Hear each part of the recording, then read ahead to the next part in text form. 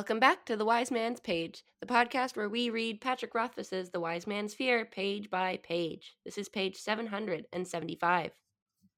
We'll be at the sword tree at midday. You should take this morning to prepare yourself, however you think is best. At last, a chance to prove myself, a chance to match wits with someone at my own level of skill, a real contest. I was at the sword tree early, of course, and when I first saw them approaching, I had a moment of confused panic when I thought the small figure at Vashet's side was Penthi, the woman who had beaten Shaheen.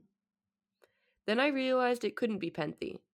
The figure approaching with Vashet was short, but the wind revealed a straight, lean body with none of Penthi's curves. What's more, the figure wore a shirt of bright corn silk yellow, not mercenary red. I fought down a stab of disappointment, even though I knew it was foolish. Vashet had said she had found a fair fight for me. Obviously, it couldn't be someone who had already taken the red.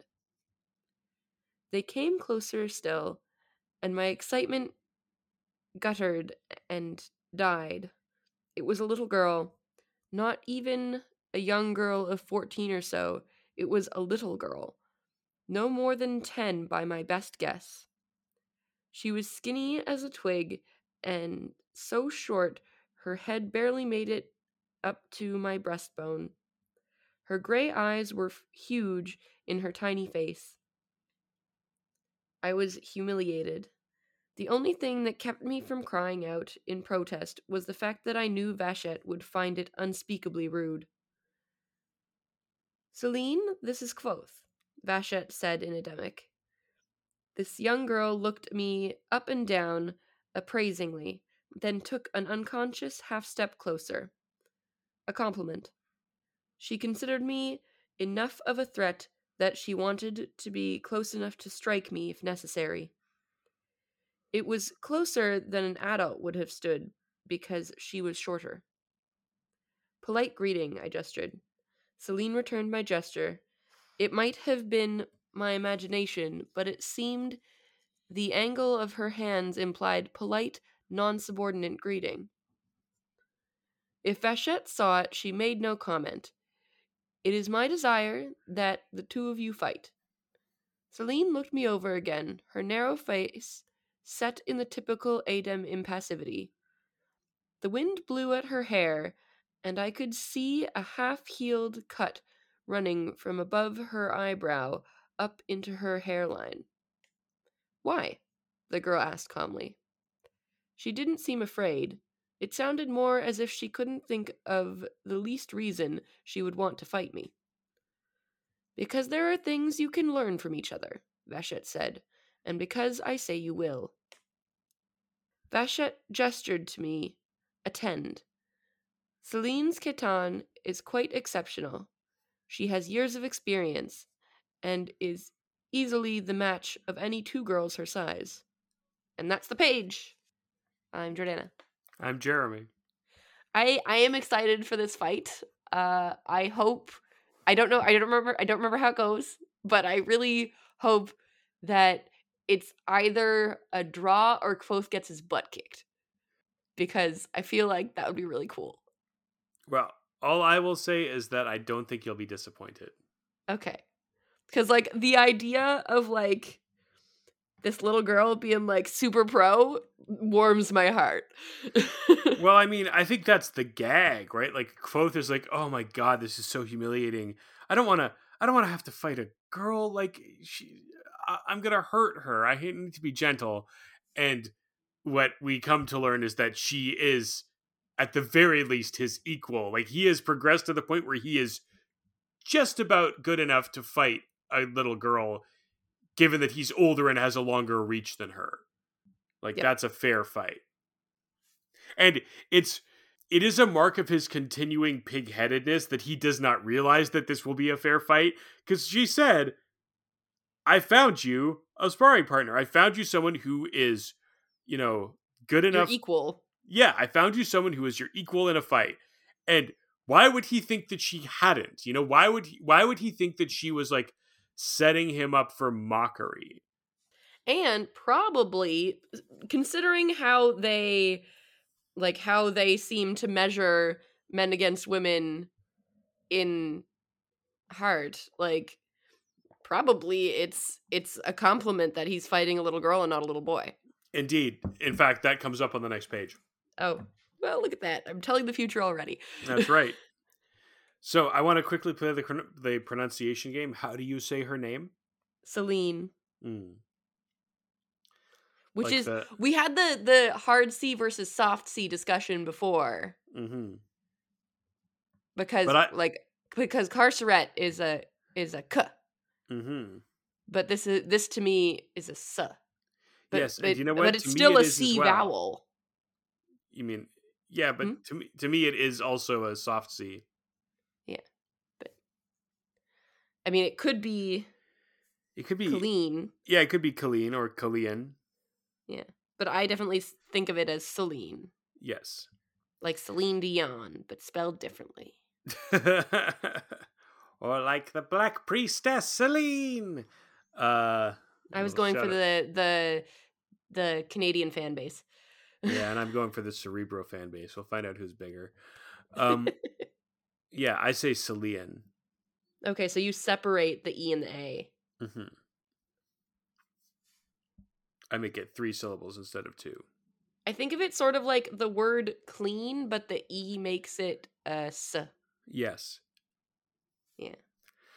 I think that Celine is really well characterized on this page before she says a single word.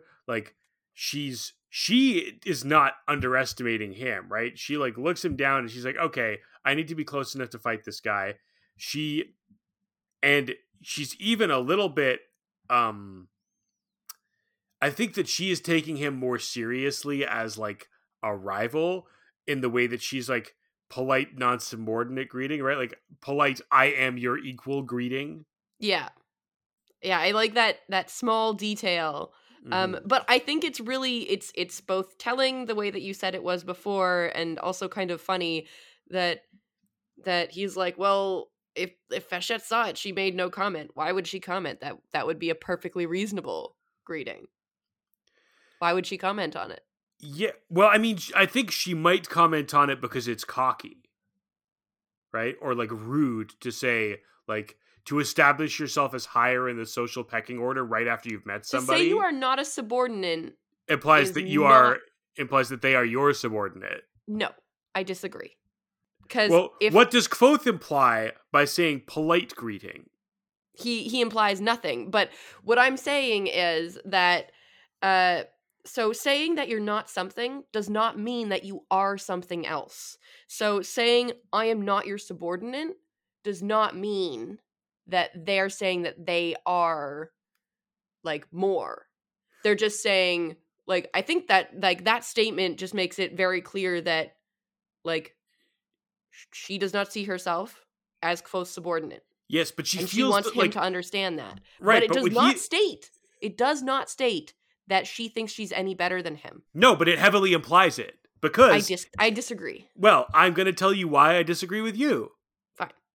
Because if she wanted to simply say as equals hi, she would return his polite greeting with no modifier. The fact that she feels it necessary to put a modifier there means like she feels like she has to establish something about their social relationship.